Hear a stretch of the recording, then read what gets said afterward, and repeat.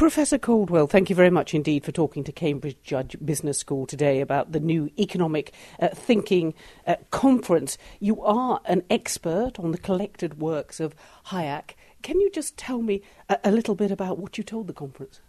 Well, the conference was at King's College, Cambridge, and it was held there because, of course, Keynes, that was his college. And Hayek, although very famous in his own right, in this particular context is famous for a debate that he had with Keynes back in the early 1930s. So I started out talking just a little bit about the origins of that debate. It actually started with Hayek writing a review of a book that Keynes wrote, not the general theory, but a treatise on money, and an exchange between the two of them that ensued. The other stuff that I talked about regarding Hayek was, he's known as someone who embraces free markets and is a bit suspicious of the effectiveness of regulation. So I talked a little bit about that, and I ended my talk talking about his contributions to the theory of complex phenomena, his view that he thought that the economy is an example of something that represented a complex phenomena, and that as such it's quite hard to make predictions. Not much more than a pattern prediction is what he said would be possible, and that when you make explanations, you can explain the principle of how things work, but often can't get much beyond that. So does that conversation about complex phenomena actually hold sway today? Do we know how we could apply it to the current financial crisis? One might say, well, don't investigate it. Well, it is that's a very good question. Certainly from Hayek's point of view, what it would suggest is that regulation is quite difficult when you're dealing with something as large as that. And I think this came out in talks by people who might politically be quite opposite Hayek in their beliefs, but just the recognition that regulation is always backward-looking. You look at the last crisis and you say, well, here are the things that we need to do to avoid that, but it's not anticipating the next crisis, and indeed it would be quite difficult to do that. And in terms of looking at the history of economics and the history of economic thought, do you think it does have relevance today? Well, I'm the director of the Center for the History of Political Economy at Duke University. This is a center that was just set up a year and a half ago, and our mission is to promote and support teaching and research in the history of economics. So I'm obviously a biased observer on this particular point. But yes, I think the history of thought has many benefits, the study of it, to those who undertake it. One thing that I said at the conference is that Duke is, as far as I know, maybe one or two, maybe there is one or two others, but certainly one of the only places in the United States where people can still get graduate training in the history of ideas. And as to its benefits, well, I think first of all, when you study Adam Smith, you're communing with one of the greatest minds who's ever written on economics, for example. So you're communing with people who have really interesting and important things to say. And I think you usually need a teacher to go along with that, though, because if you just try to read Adam Smith on your own, a lot of people could get frustrated. But also, I think more importantly, it's part of the broad liberal education of an economist, and economists are known for the narrowness of their education and their ability to speak with each other, but not often to be able to speak with people outside their own profession. A final advantage, I think, of it is that it helps you see that, in fact, the history of ideas is a history of battles.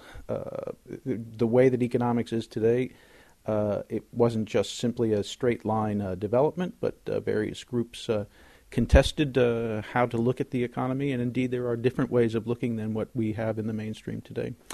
So, the mainstream today is very much dominated by maths, which has dominated this conference in the sense that the realists would like to see the modelling changed and adapted.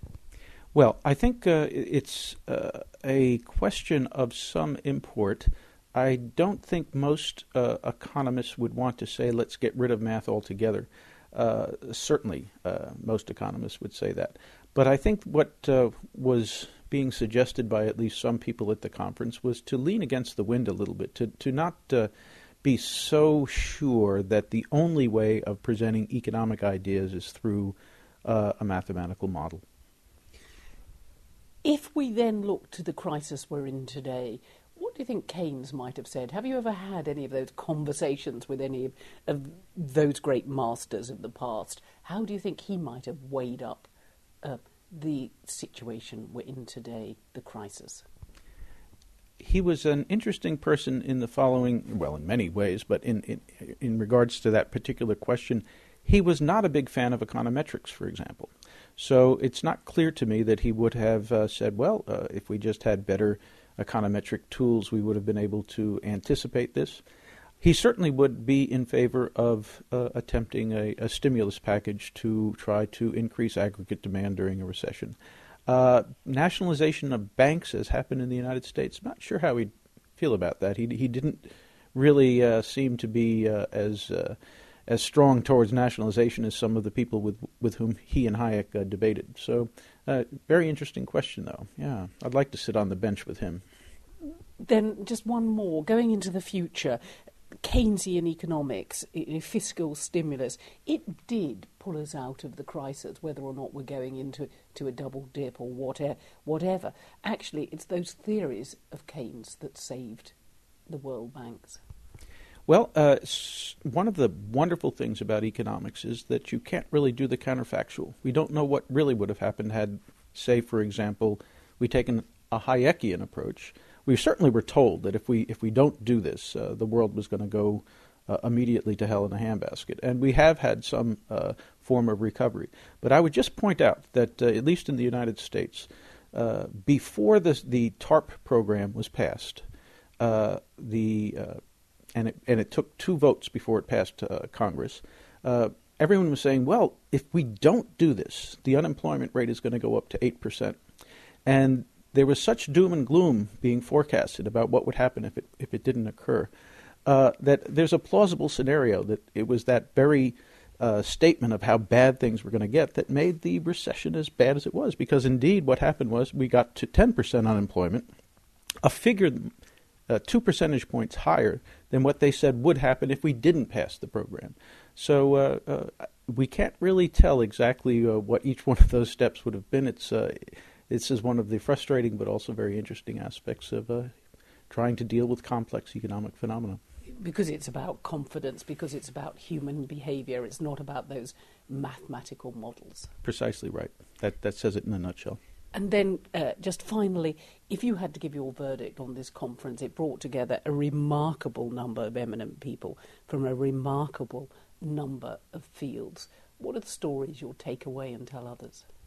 Well, I would just like to thank Rob Johnson and George Soros for putting together this conference. It is the first time, I think, ever that policymakers, chief theorists and Nobel Prize winners in the in the profession, as well as historians of economic thought like me, are put together all at one place to try to learn from each other. I thought it was a remarkable success. I thought it was going to be good before I came, and it was better than I thought. Bruce Caldwell, thank you very much indeed for talking to the Cambridge Judge Business School podcast series today on the New Economic Thinking Conference, Crisis, What Crisis? My pleasure.